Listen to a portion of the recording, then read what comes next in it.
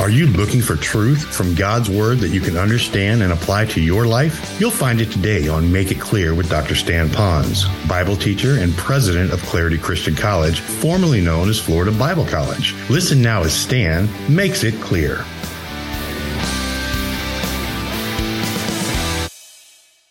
It says, and the royal office official said to him, "Sir, come down before my child dies." And Jesus said to him, "Go, your son lives." The man believed the word that Jesus spoke to him and started off. Now, I might want to add something to you.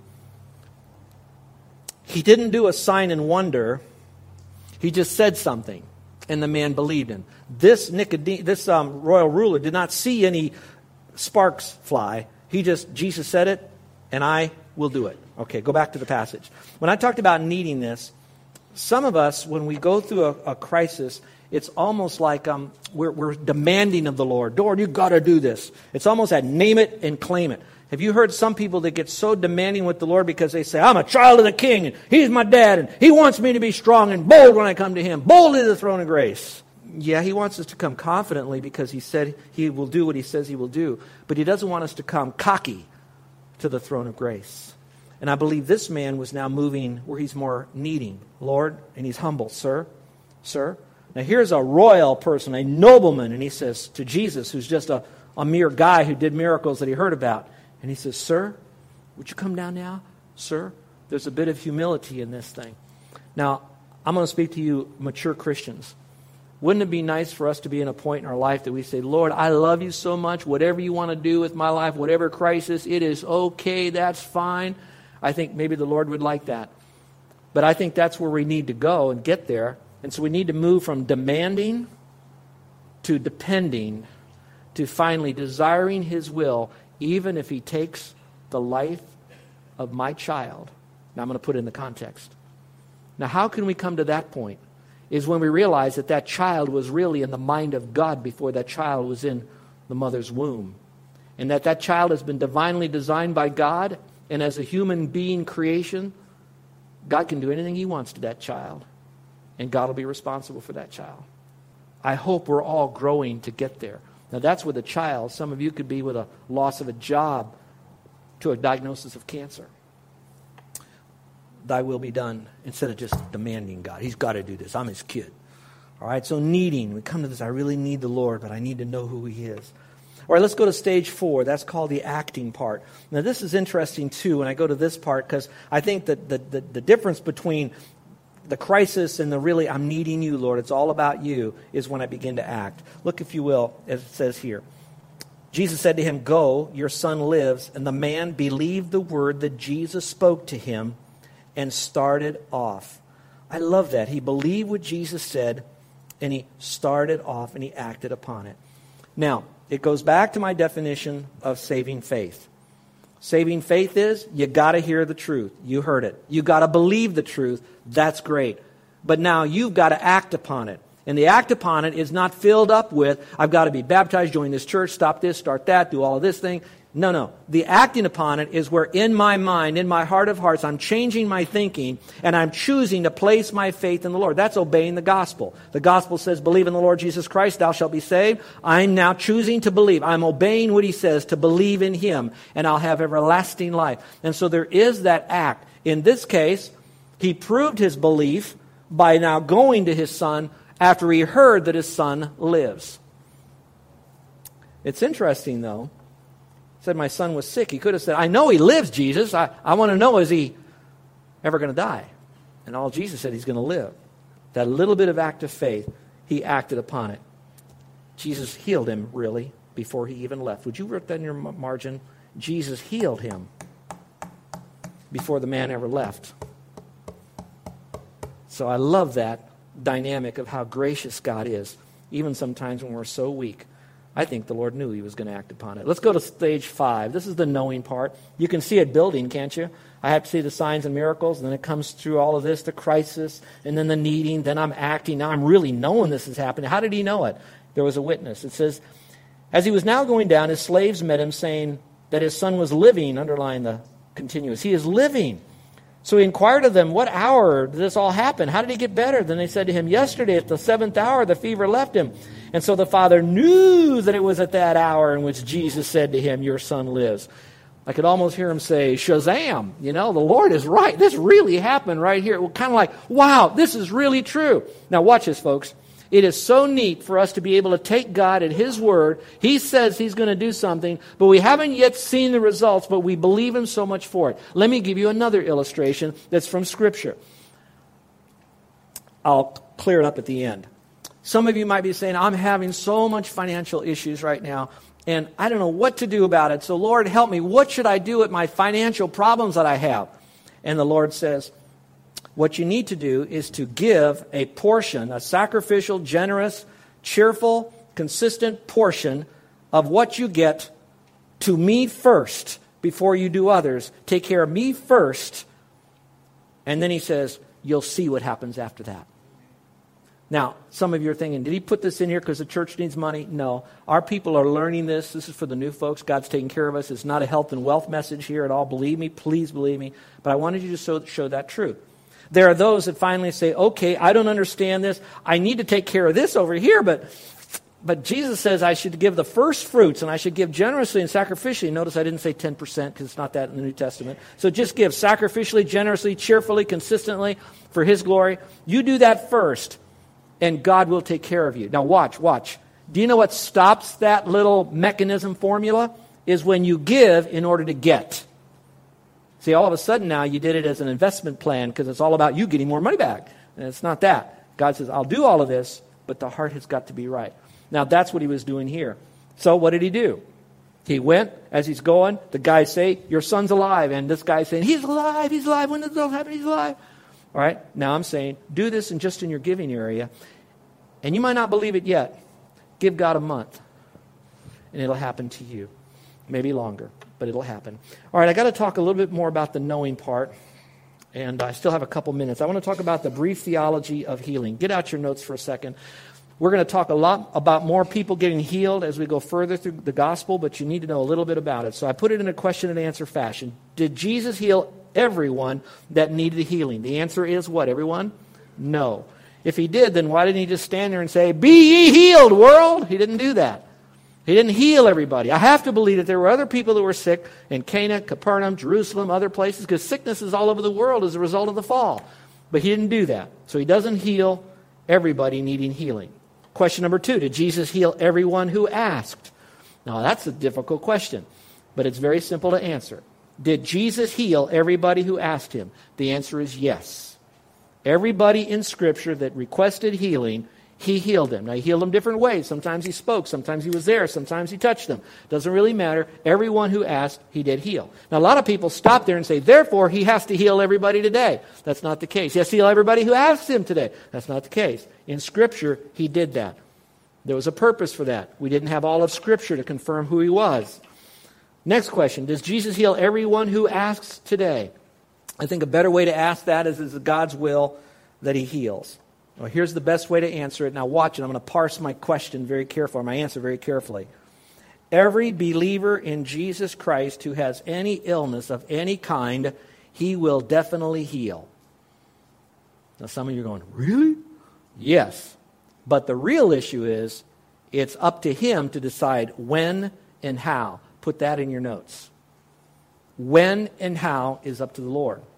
Most people will take you back to Isaiah that talks about that healing and all that is in the atonement. And the answer is, it sure is in the atonement. But it didn't answer when and how. Are there people today that God can miraculously heal? The answer is yes. We will call that divine healing. Divine because God divinely, sovereignly chose people to heal in this life. How did He do it? It could have been done through 3 things: man, medicine, or miracle. He still is in charge of everything because He is sovereign. If you agree with that, say amen. Okay. Say amen?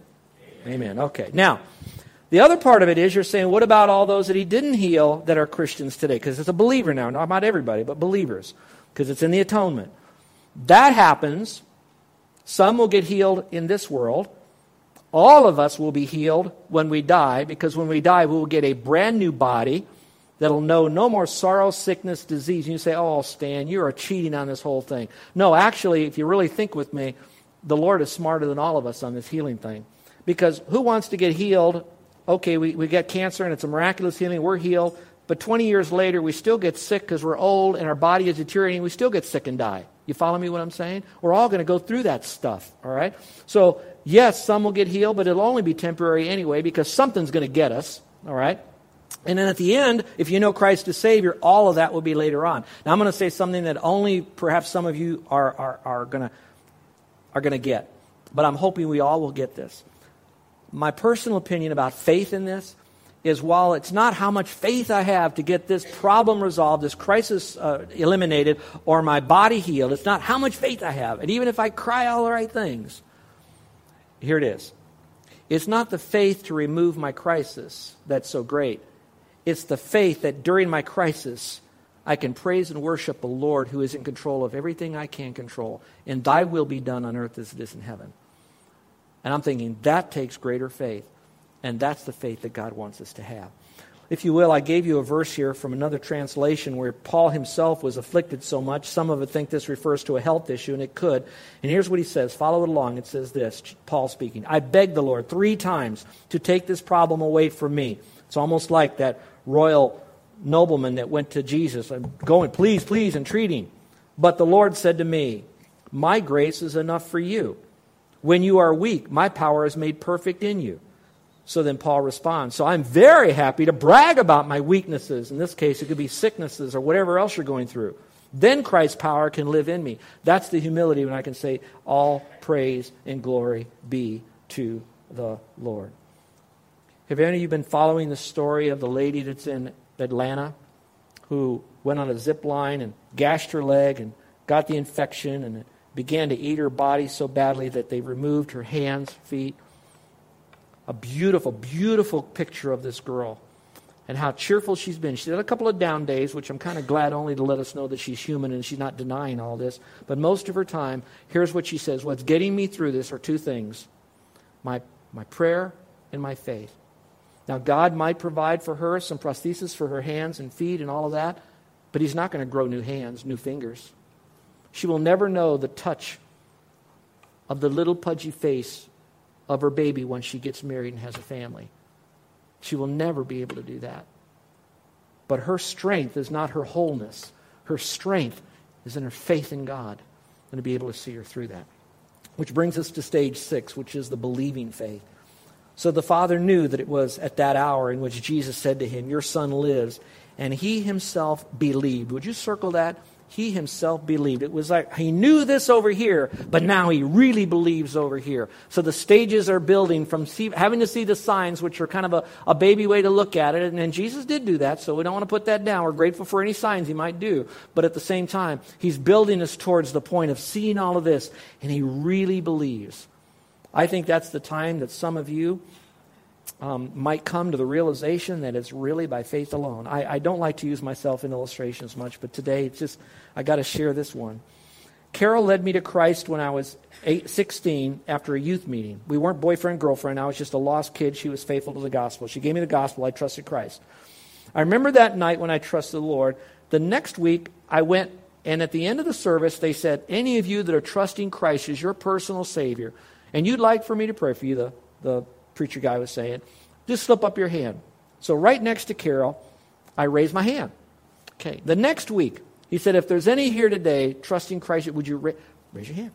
Between the Thursday and weeks later, every time I was at a meeting, I'm trusting Christ. I'm trusting Christ. What Carol didn't know during that time is every night as I'd go to bed, I got a Bible she had given to me, and I'd say to the Lord, Lord, in case I really didn't believe last night, I'm really believing you. I'm really right now believing you. Next night, Lord, just in case, I'm really believing you tonight.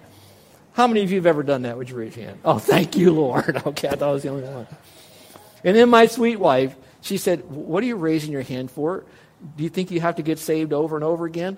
No, I don't think that, honey. I think, I just want to make sure I really believe, And she said, Jesus says, if you really believed, you are sealed with His Holy Spirit. And He said, you are kept by His grace, and you have eternal life. And so never worry about losing it. You can't lose it because you didn't do anything to get it, So I thought, ooh, that is really good. So from then on, through God's Word and Carol's wonderful, loving counsel, calling me a dummy in a nice way. No. She said, it's just by believing.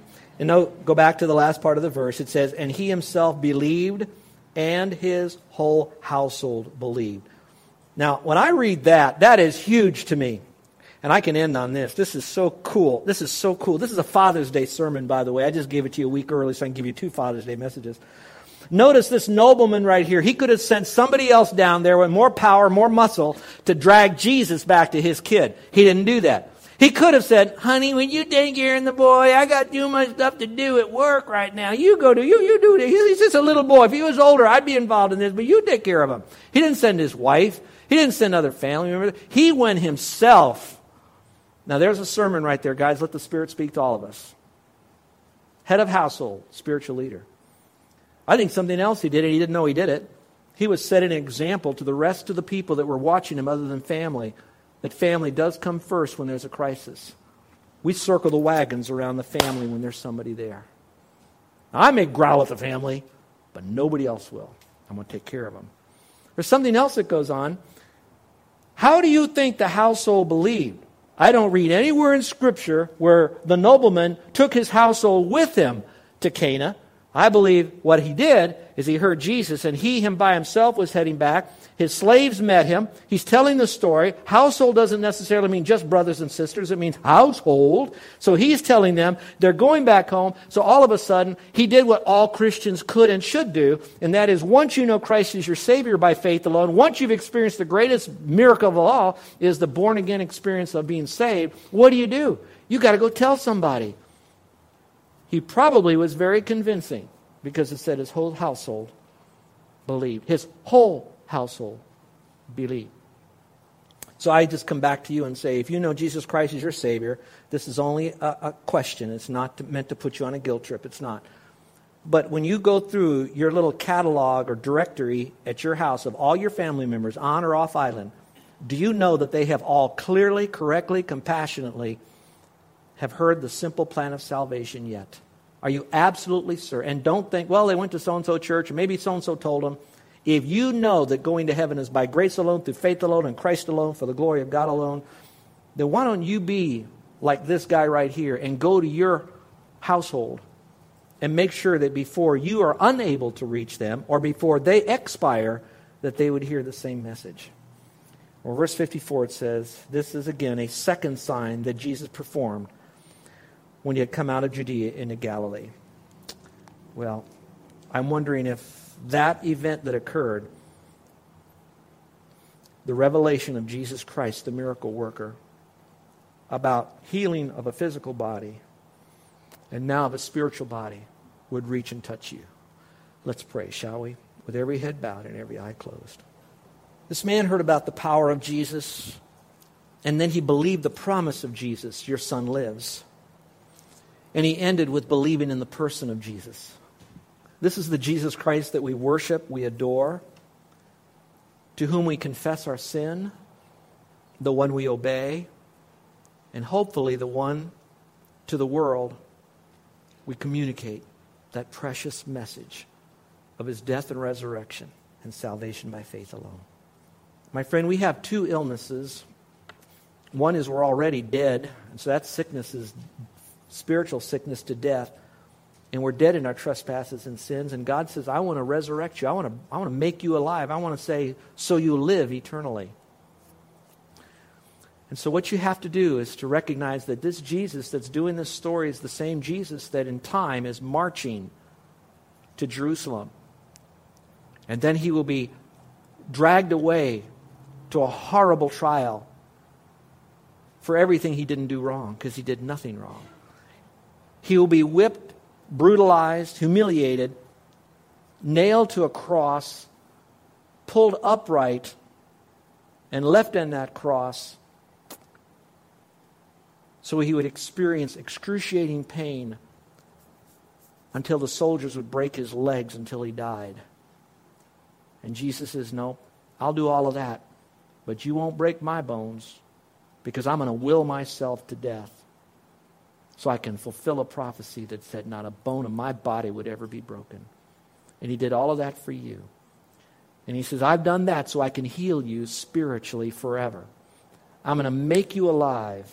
You will be born again, like Nicodemus, like this mixed breed, low repute woman, and like this highfalutin political figure.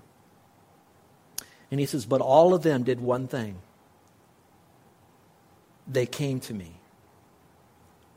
Some on their own, some accidentally. They all came to me, and they heard the message that I am. So my friend, right now, would you simply humble yourself, even like this nobleman did?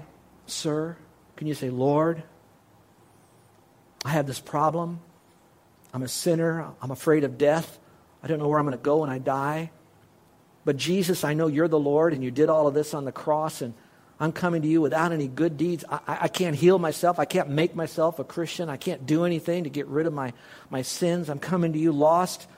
But you said you'd forgive me and you'd give me a new life and a relationship with you and a home in heaven. And so, Lord, I need you right now. You've done your sign and wonder on the cross. I'm needy. I know you did this now. And I'm trusting you as my only hope to heaven. So wherever you are in this auditorium, is there anyone in here that would be crying unto the Lord in your own voice, saying, Lord, I know I've done things wrong, but the best I know how, I'm trusting Jesus Christ. Jesus said, he that believes on me has everlasting life. If you drink of this water, you'll never drink again. You'll never be thirsty again. So with every head bowed and every eye closed, I'd like to pray for you. Now, in a moment, I'm going to ask you to raise your hand, just like I did that night I trusted Christ. But let me make this perfectly clear. Raising your hand will not get you a home in heaven. Me praying for you adds no value to you becoming a Christian. In fact, when you called upon the Lord in your heart right where you're seated, you were a Christian right then.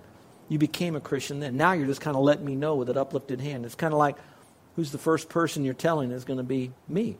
And the Lord already knows it. And when I pray for you, I'm not going to have you come forward. This is a personal thing.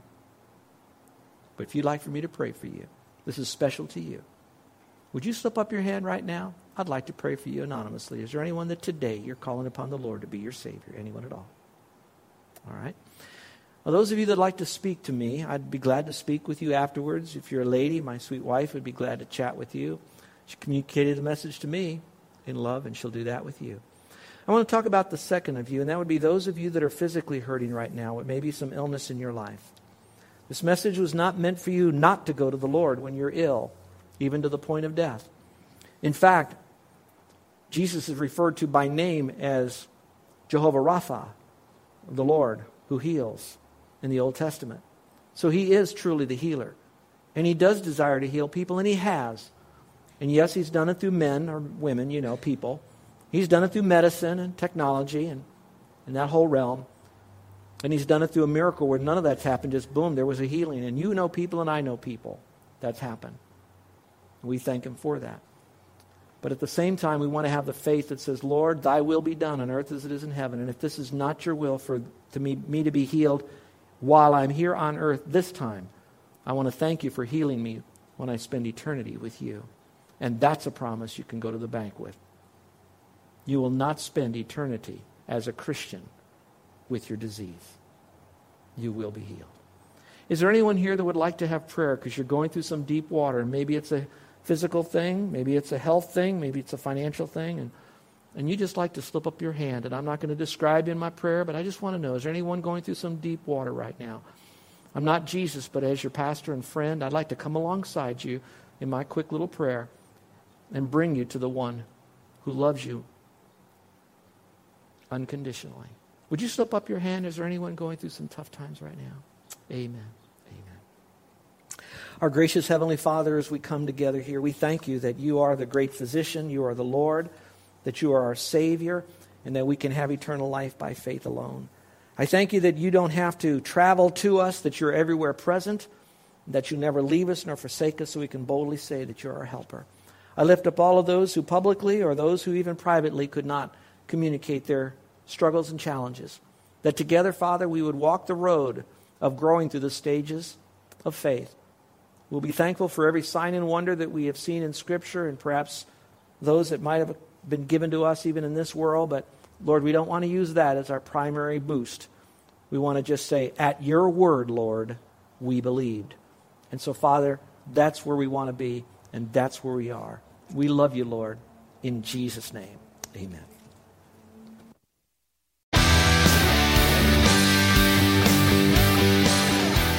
This is Joe Ponz, and I want to thank you for listening to Make It Clear with the teaching of Dr. Stan Ponz, founder of Make It Clear Ministries and president of Clarity Christian College. Make It Clear is dedicated to taking the Word of God with clarity into every person's world.